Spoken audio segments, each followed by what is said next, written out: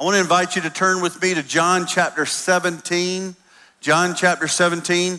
Last week we kicked off a new series and we started in John chapter 17. And if you know anything about John chapter 17, you know that this chapter of scripture is known as Jesus' high priestly prayer. This is a prayer of Jesus, and it's very unique in that it's recorded, and we get to read the words of Jesus as he prayed to the Father. And if you know anything about Jesus, if you've studied the life of Jesus, you know that oftentimes he would get away, and he would spend time with the Father. He would spend time in prayer. And it was often in these times, as we read through scripture, we get to see the heart of Jesus, that the heart that he has for his disciples, the heart that he has for mankind. And so this morning we're going to continue through John chapter 17. I guess today would be a bit of a part two from last week. And what we were talking about last week was this reality that Jesus has invited us out of a life of ordinary. And if we were to take a poll here this morning, we would probably be not surprised at all that most of us feel like our life is probably just pretty ordinary. It's pretty normal, if you could say that. We would see ourselves as just ordinary people, and we might be able to recognize accomplishments in our life, but we probably wouldn't say, most of us, for risk of not sounding too humble, that we are extraordinary people. We would say that we're ordinary people. We're just the common people that walk on this earth, and there's really not anything too extraordinary about who we are, other than what I would say is that as a disciple of Christ Jesus, God is doing something remarkable in your life.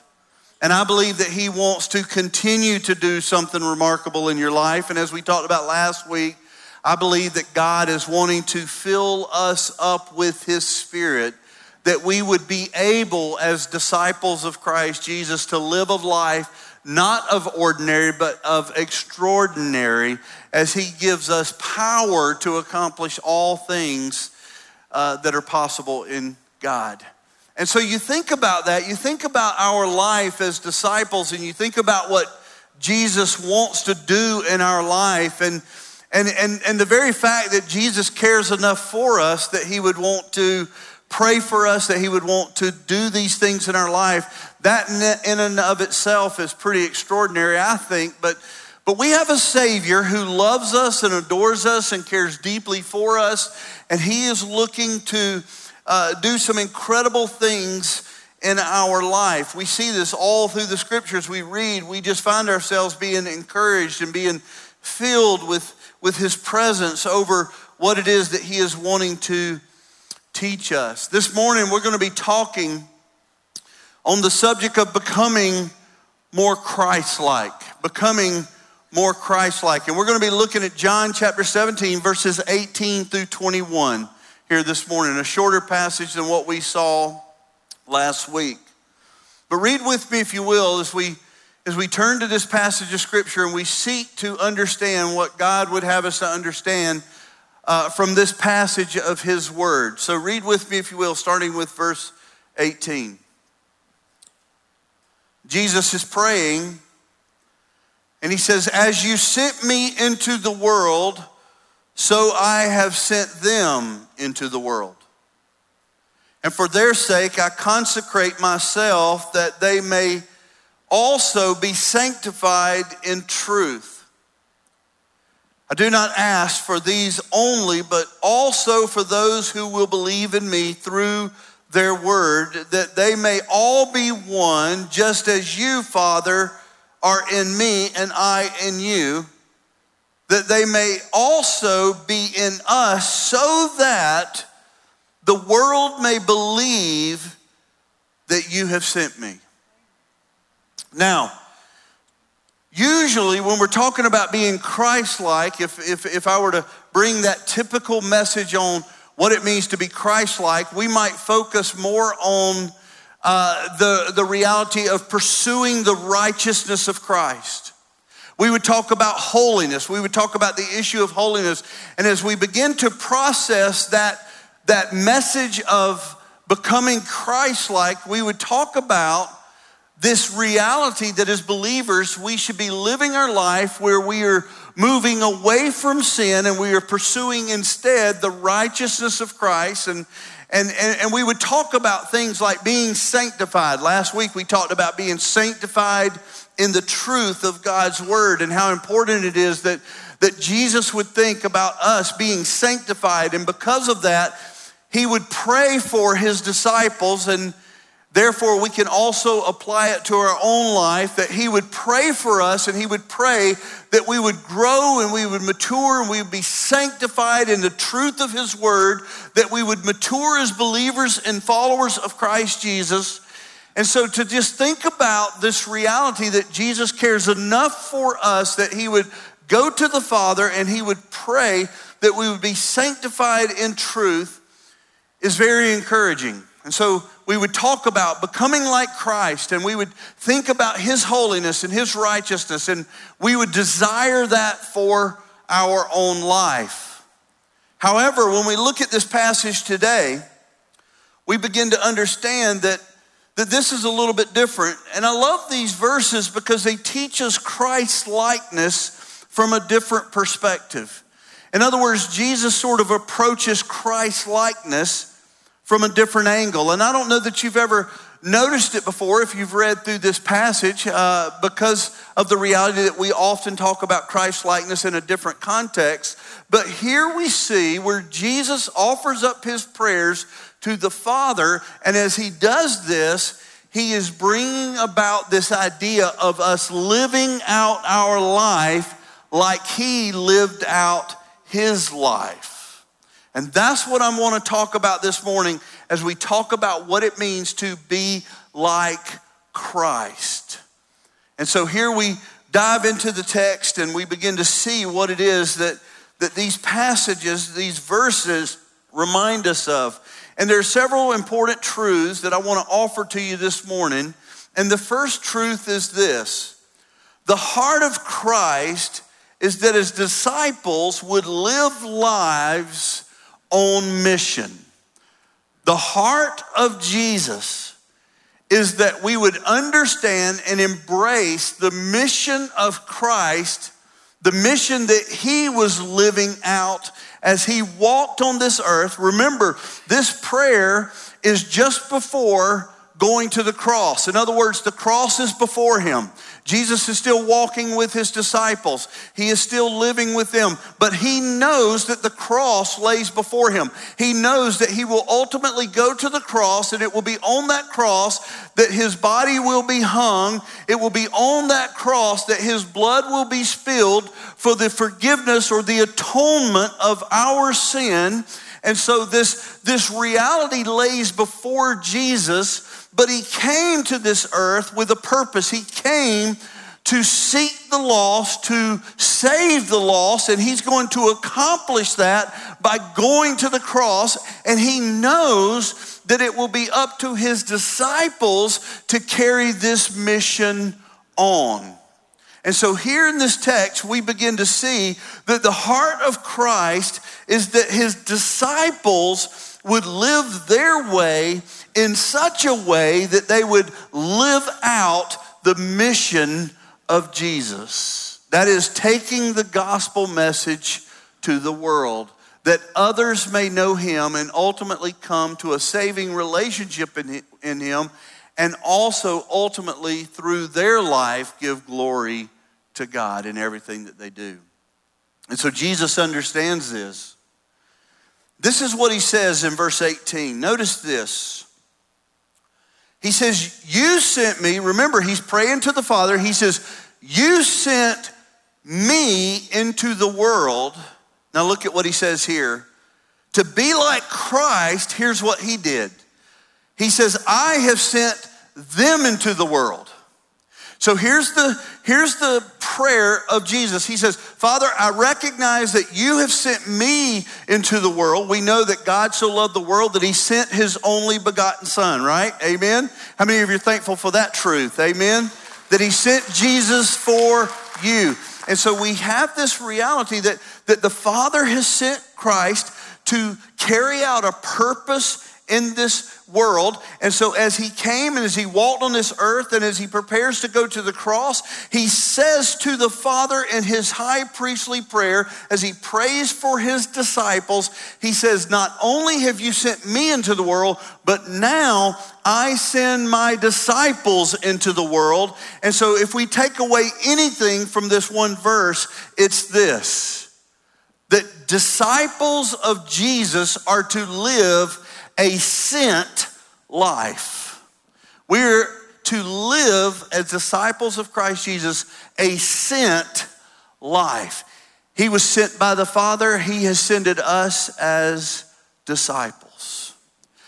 That is just one way we can be like Christ, to embrace the mission of Jesus, to understand it first, to embrace it, to participate in it, to live out the mission of Jesus. And so here we see where he lays this. And we all know the commissioning verses that Jesus gave his disciples. Matthew 28:19, Acts chapter 1, verse 8.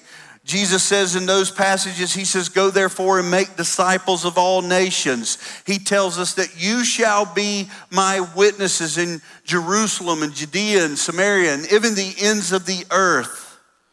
And so we know of these verses. We know of these verses where we are to be sent out, where we are to go out for the sake of the gospel and for the sake of advancing the kingdom of God.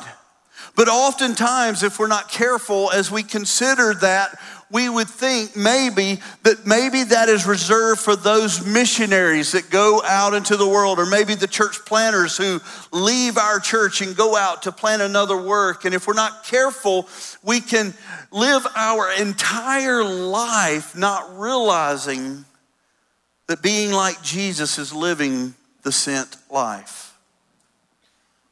Now think about this. Jesus is facing one of the most crucial moments of his life. He is about to go to the cross, and as he is about to go to the cross, he prays. It is him and the Father who is at one with one another, and he is going to the Father in prayer, and the thing that he sees most important about praying about is that his disciples would understand their role to be Christ-like in the way of sending. And so here we see where Jesus is revealing this to us. But it's in Jesus' prayer that he reminds us not only that we are to be sent, but that we are to be sent on a mission. Now, what is the mission of Jesus? If we are going to be like Christ, if we're going to be Christ-like, and we're going to embrace this mission that Jesus is on, this reality of living this sent life, then we need to understand what the mission is, right? And we can go to many different passages and try to understand this. There are many times where Jesus was talking about the reality that his Father had sent him, and his purpose was this or that. But one passage I want to take you to, one passage I think just sums it all up, is found in Luke chapter 19, verse 10, where Jesus says this. He says, the Son of Man came to seek and save the lost. Let me ask you a question here this morning, Crosspoint Church. How many of you are thankful that Jesus sought you out and he saved you from your sins? Amen?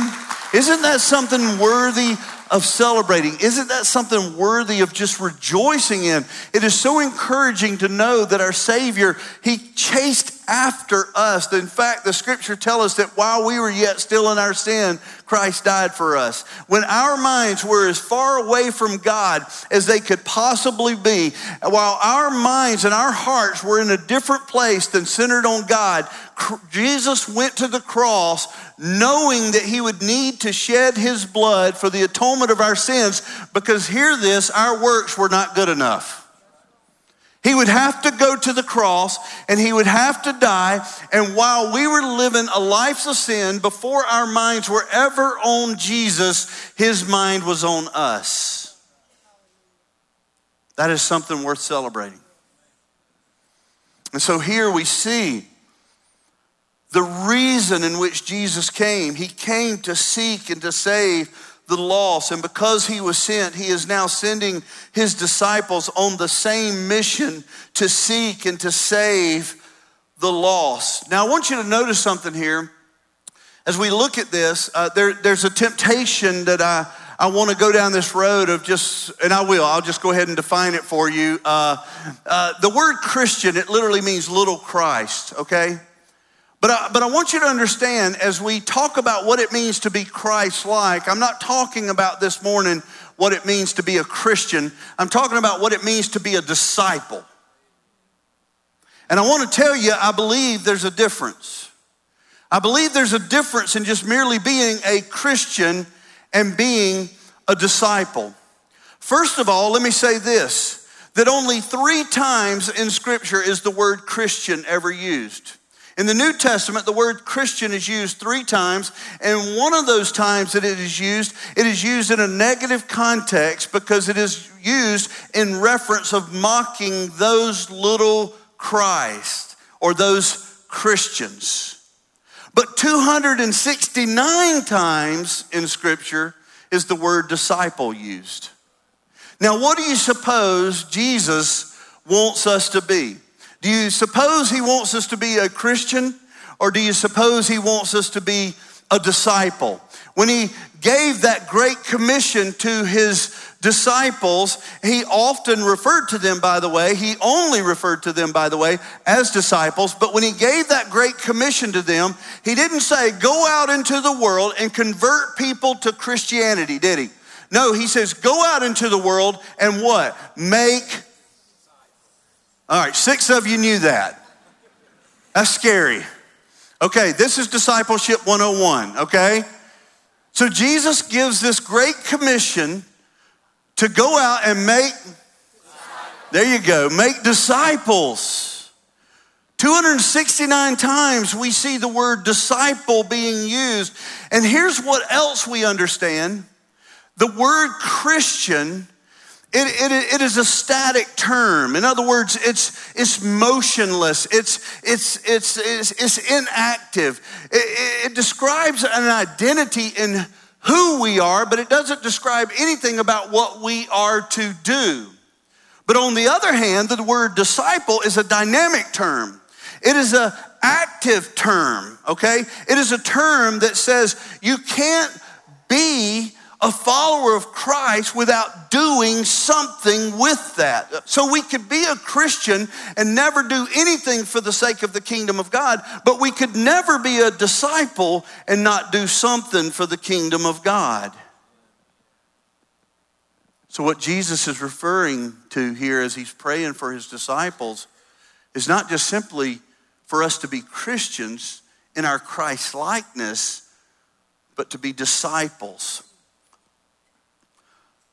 Pastor and founder of Replicate Ministries, Robbie Gallaty, he once said this. He says, we have done a really good job of teaching people how to share their faith, but we have not taught people how to share their life.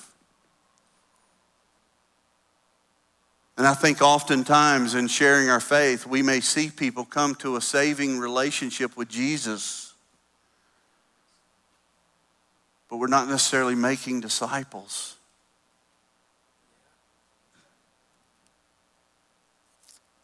Here lies the problem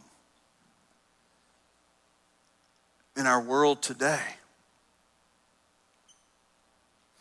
When we lead a person to Christ and we choose not to disciple them, then we run the risk of creating nothing more than spiritual orphans.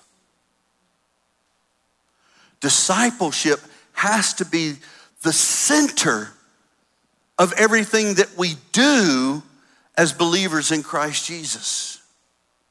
Discipleship has to be the springboard into action and everything that we do for the glory of God. Not just simply making Christians or converting people to Christianity, but making Christians. When we make disciples, disciples will make disciples because it's an active term. It is what we not only are, but it is what we also do. We are living living out as disciples or followers of Christ Jesus the sent life. Jesus prays to the Father. And he says, Father, you sent me. Now I send them. Let me just ask you a rhetorical question this morning. Are you a Christian or a disciple?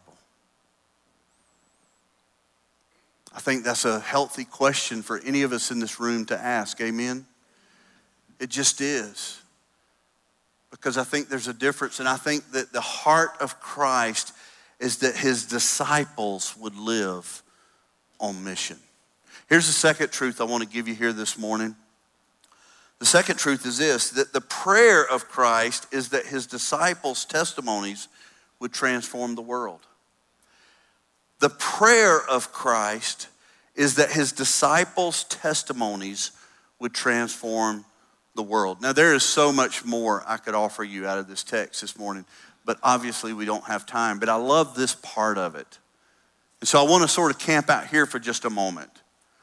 In verse 20, we see where Jesus, he's praying and he says this. He says, I do not ask for these only. Remember, all the way up to this moment, he has been praying for who? For his disciples, right? He's been praying for those whom he's going to leave and for those whom are going to carry out the mission of Christ when he goes to the cross and he dies on the cross and he's buried in a tomb and ultimately raised from the dead and ultimately ascends into heaven and commissions his disciples to carry out the mission of Jesus and the advancement of the kingdom of God. So he's preparing them, and up to this moment, he has been praying for his disciples. And suddenly in verse 20, he says this, I do not ask for these only. So he's not just praying now for just his disciples, but he says this, but also for those who will believe. In other words, he's talking about those in the future who are going to come to a saving knowledge of Christ in their life. And so he says, I don't only pray for the disciples, but I pray for those who will believe. And look at what he says, in me through their word. And so he's talking about disciples living this life where they are going out into the world. They're living that sent life. The Father sent Jesus. Jesus sends the disciples. They go out into the world.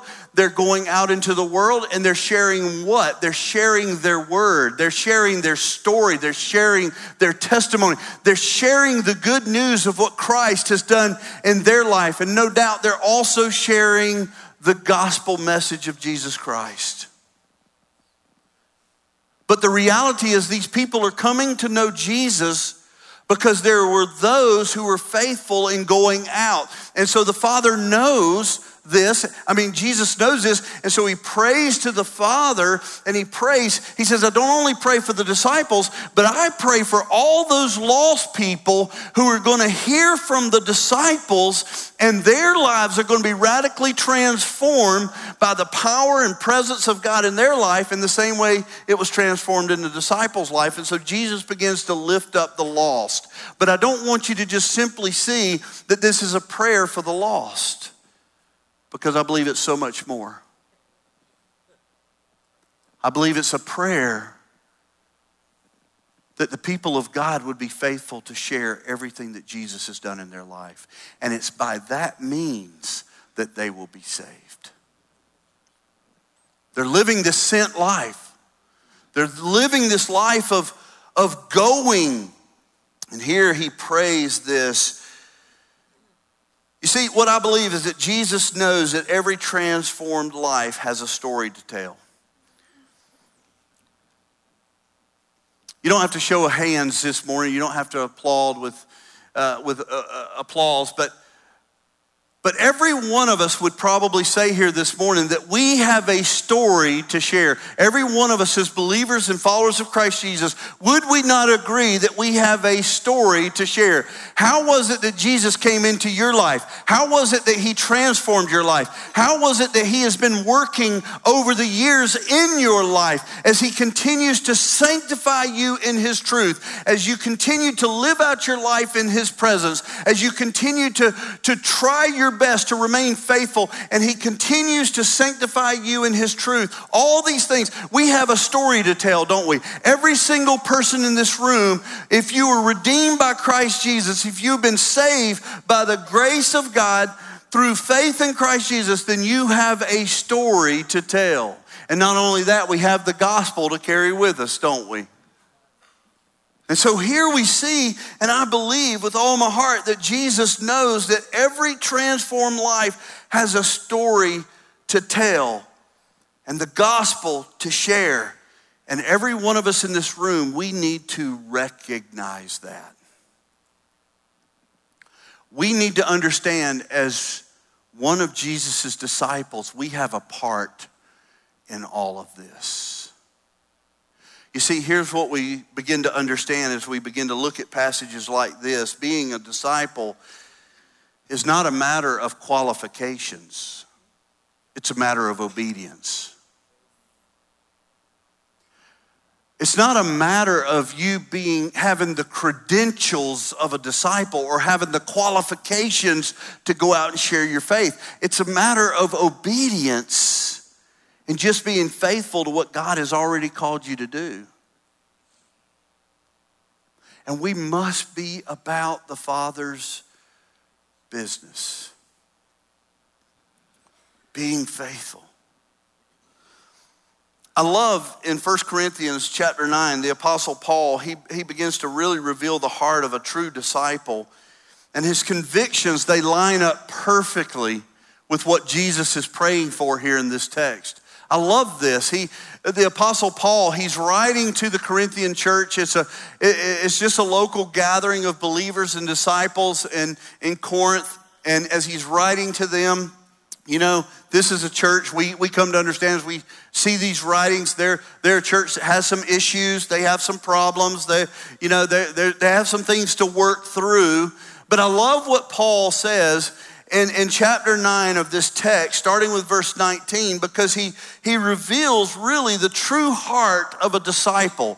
And I don't think there's a greater word for those that may be living their life not fully understanding God's plan for their life as disciples, which the Corinthians were doing. And so Paul brings this word to them, and I love what he has to say. It really just lines up perfectly with Jesus' prayer. He says there in verse 19, he says, "For though I am free from all, I have made myself a servant to all, that I might win more of them." I love that.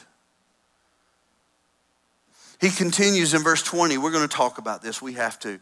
"To the Jews I became a Jew in order to win Jews. To those under the law I became as one under the law, though not being myself under the law, that I might win those under the law. To those outside of the law I became as one outside of the law, not being outside of the law of God, but under the law of Christ, that I might win those outside the law." He says in verse 22, "To the weak I became weak, that I might win the weak. I have become all things to all people, that by all means I might save some, and I do it all for the sake of the gospel, that I may share with them in its blessing." Now, I love this because Paul starts off in verse 19. He says, "I have made myself a servant to all, that I might win more of them." So what Paul says is, he says, there's a piece of him who has surrendered his life to being a servant of Christ, to go out and live this life of being sent out by the King of Kings and the Lord of Lords to go out and to share the gospel. And he realizes that that's going to take some of his personal time. He realizes that that's going to eat into his hobbies. He realizes that that's going to be outside of what is comfortable for him. He realizes all of that. But what he says to the Corinthians is this: I have given myself, even though I don't have to do this for anybody, he says, I have given myself over as a servant to them that I might win more to Jesus. There's a tremendous sacrifice that has taken place in this man's life. Now, Paul, saved by the grace and presence of God, he could have just said, okay, thank you, Jesus, I believe in you. And he could have just lived out his life selfishly. But no, he took on the life of a bondservant, living out his life, going out into the streets, going into the marketplaces, going from town to town. He went out to share what Jesus had done in his life and to share the message of the cross, because he understood the message of the cross to be the power of God unto salvation. And so he goes out sharing his story, his testimony, the gospel of Christ, so that others would know Jesus. The heart of a true disciple. The heart of a true disciple.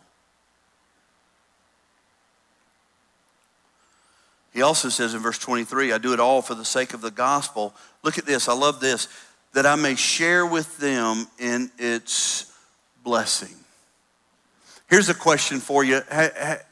How many of you would see your faith as being one of the greatest blessings in your life, if not the greatest blessing in your life? If our faith is such a blessing in our life, then why would we never want to share that with somebody else, that they may partake in the same blessing that we have? I love what Paul says here. He says, I go out and I share the gospel with people. I go out and I win them to Christ. I win them to Jesus, because I understand the blessing and I want to live that blessing with them. I want to see them have the same blessing that I've got in Christ Jesus. Man, I love that. I got 2 questions for us this morning. These are the 2 questions that I found myself asking myself, and so I thought, no, God, I'm not going to just get away. I'm not going to just do this to me. I'm going to give these to you too, for us all to consider these questions, because I think it's really important. And here's the 2 questions I want to give you here this morning. What is God doing in your life? That's the first one. What is God doing in your life? Just think about that. And what are you doing to share that with others? What are you doing to share that with others? Because it really comes down to being just that simple. Jesus is praying that as his disciples go out, that they would use the stories, the testimonies, the gospel, so that others would know Christ. Mark Twain, he once said this. He says, 20 years from now, you will be more disappointed by the things you didn't do than the things you did do. I've got a couple of 20 years behind me. Not just 20 years, but another 20 years, and I'm working on another 20 years right now, right? And I can tell you that is so true. So often in our life, we look back and we say, man, I wish I'd have done this. I wish I'd have done that. I wish I'd have. Not that it's necessarily regret, because I don't think it's healthy for us to live in regret, but we just find ourselves thinking, man, if I'd have made this choice or made this decision, things might have been a little bit different. And I'm not talking about for our own personal gain. I'm talking about for the kingdom of God. Let us not waste our life. Let us challenge ourselves with the question, am I a Christian or am I a disciple? And let us think about daily what God is doing in our life, and let us be faithful to share that with people who need to hear. I believe if Jesus is going to see it as that important, that he would pray for us, pray for his disciples, that they would live this life sent, then we should as well. This morning, before we move into the Lord's Supper, and we only have just a few moments here, I want to answer this question: how do we practically live this out? How do we live out our faith as disciples in Jesus? 3 things I want to give you real quickly. 1, be discipled. Be discipled. Jesus' model for discipleship was small groups. He gathered, he gathered 12 people, and he began to pour into these 12 people.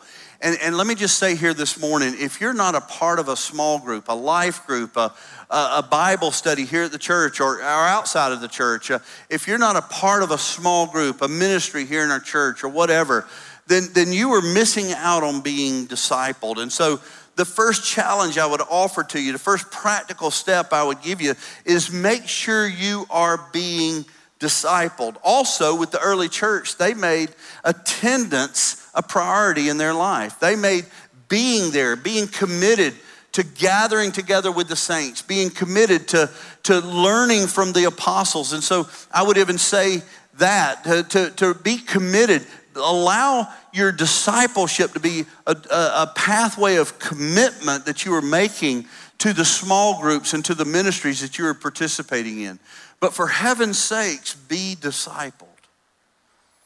Hebrews 10, 24 and 25 says this: let us consider how to stir up one another to love and good works, not neglecting to meet together, as is the habit of some, but encouraging one another, and all the more as you see the day drawing near.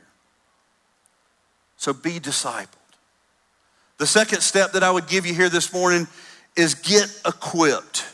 Get equipped. I know that there's some of you sitting out here right now. I know because I've been in your seat before, and you're like, I'm not so sure I can go out and share my story. And if that's where you find yourself, then get equipped. Get around somebody who can help you learn how to share your story. It's really not that intimidating. And when you see someone's life come alive because you shared your story and the gospel with them, I'll tell you, it'll transform your life as a disciple. And so get equipped. Get equipped to do what it is that Christ has called you to do. Take classes that are designed to equip you for ministry. On September the 5th, go ahead and just jot this down if you don't have a small group that you're meeting in. But on Wednesday, September the 5th, I'm going to start a class right here at the church on Wednesday nights. From that Wednesday forward, every Wednesday night, it'll correlate with DPK Live, our children's ministry. It's happening here. But I'm going to start a class in here called Equip, just to equip disciples and help them become disciple makers, but also to equip leaders to be capable leaders in the life of the church. And so that's going to start September the 5th, every Wednesday night. If you want to see me after the service and get more information on that, please do. But get equipped. And then finally, the third thing is this: embrace the mission. Embrace the mission.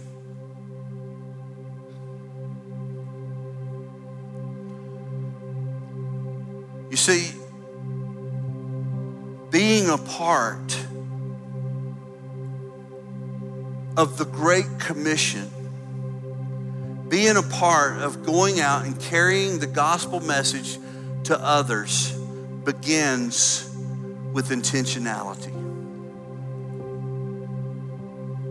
If you're ever going to share your story, and if you're ever going to share the gospel, if you're ever going to be a part of that process as a disciple maker, it begins with intentionality. If you don't set the course to go out and to invite others to be a part of God's kingdom, if you don't set a course for being a disciple maker, you will probably never see that happen in your lifetime.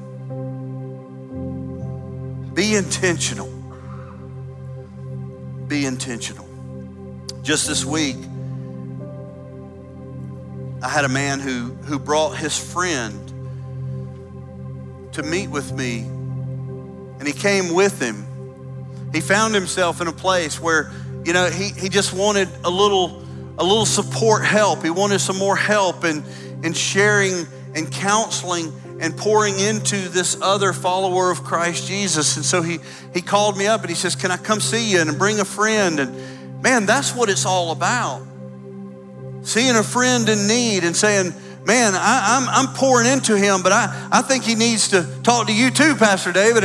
And all of us together being a part of this process of helping other people see the need for Christ in their life. And sharing the gospel message of Jesus, which is a message of hope and redemption and restoration of the soul. Jesus prayed for his disciples to make disciples.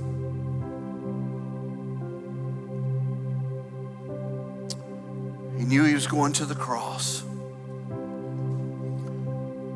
He knew that it was there on the cross that he would die, that his blood would atone for the sins of this world. He knew it was something he had to do. He knew that ultimately he would go to be with the Father, and that the mission of Jesus would be left in the hands of his disciples.